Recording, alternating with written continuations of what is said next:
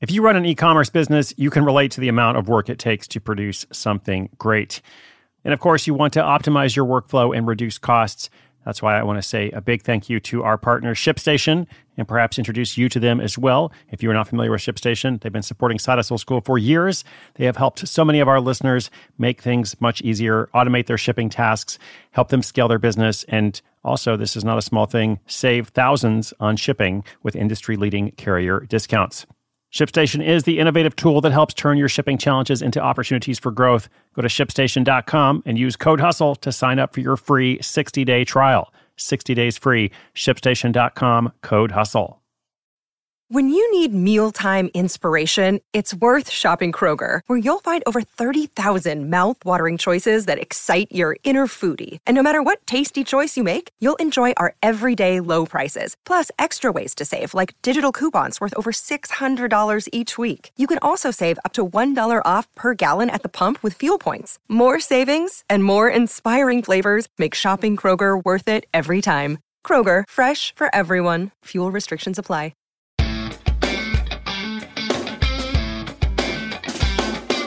A listener has heard that increasing your conversion rate, which is the percentage of people who see your offer and buy it, is more important than finding new customers.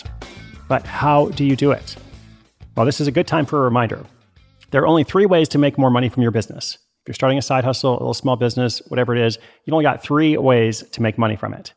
You can, first of all, acquire more customers.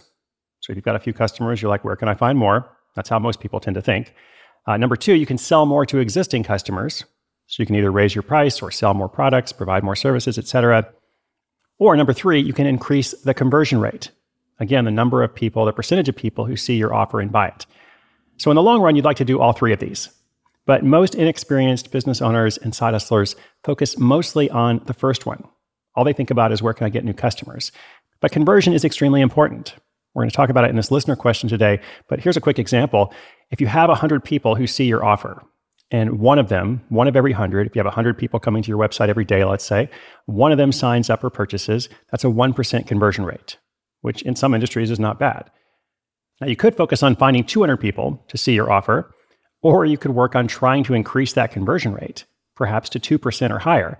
And of course, if you could do that, well, the same number of people are coming to your site or otherwise seeing your offer, but you're converting twice as many, or whatever the number is. So conversion rate is very, very important. What are some ways we can actually tweak it or improve it? Let's talk about it after this quick message from our sponsor. Thank you, sponsor. Another day is here, and you're ready for it. What to wear? Check. Breakfast, lunch, and dinner? Check.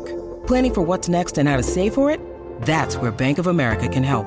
For your financial to-dos, Bank of America has experts ready to help get you closer to your goals. Get started at one of our local financial centers or 24/7 in our mobile banking app. Find a location near you at bankofamerica.com/talktous. What would you like the power to do?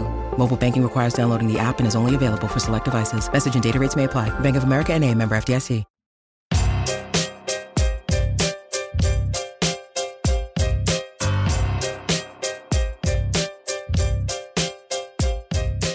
Hey Chris, this is Jaheem. I started listening to the show since last year.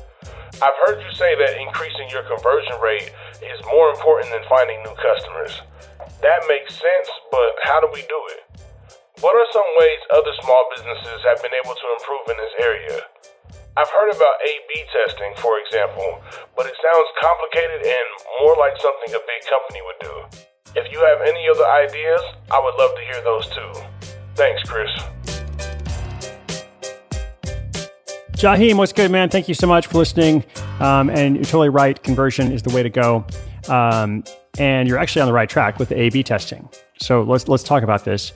A/B testing, also known as split testing, it's not only for big companies. And for anybody who's not familiar with this, A/B testing is when there are 2 versions or multiple versions of a website or anything else that you interact with online. And you only get to see one of those versions when you're a consumer.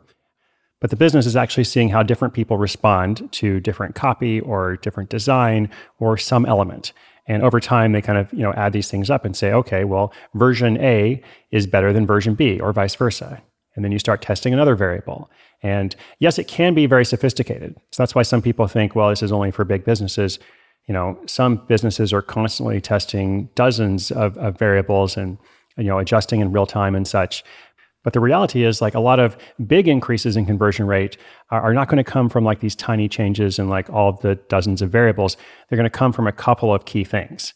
And so if you have a website, if you use Google Analytics, which I usually encourage people to do, it's free. You can put a tag on your website, and Google allows you to do a certain number of experiments where you have two different versions of the site. WordPress, if you're using that, also has free or low-cost plugins. So just search WordPress split testing, WordPress A/B testing. If you use Shopify, they also have a way to do that. So basically, wherever your website is hosted, look and see if there is an easy solution for it. If there's not, you might want to try something else just because they are so common now. And then once you get going, you should always be testing something. As I said, test the big things. Big things are headlines, other messaging, pricing in particular. Like, I've seen more than once that increasing the price doesn't actually cause conversion to go down sometimes. So then you make more money on every sale. In some cases, it may actually go up. Like, a higher price conveys more confidence to buyers, depending on the product and such. So that's the most important thing that I would start with, delving into that world a little bit. A couple of other small things, ask for referrals. If people are referred to your business, like, there's this built-in trust element compared to just somebody who stumbles upon it cold. Display testimonials and reviews, also builds confidence, shows social proof. Perhaps add a guarantee if you don't have one, and that depends on the kind of business, of course. I usually say have a really bold guarantee, like a really strong guarantee, or none at all. But these are just a couple of tips. I think overall, just exploring that world of A/B testing is going to be good for Jaheim and anybody else in that situation of, I've got a business, like, how do I actually increase my sales? Do I just go out and find new customers, or is there something else I can do? The something else you can do is explore how to increase your conversion rate. I hope that is helpful. Listeners, if you've got a question of your own, sidehustleschool.com/questions. Thank you so much. New episode every day. Subscribe wherever you get your podcasts. My name is Chris Guillebeau. This is Side Hustle School.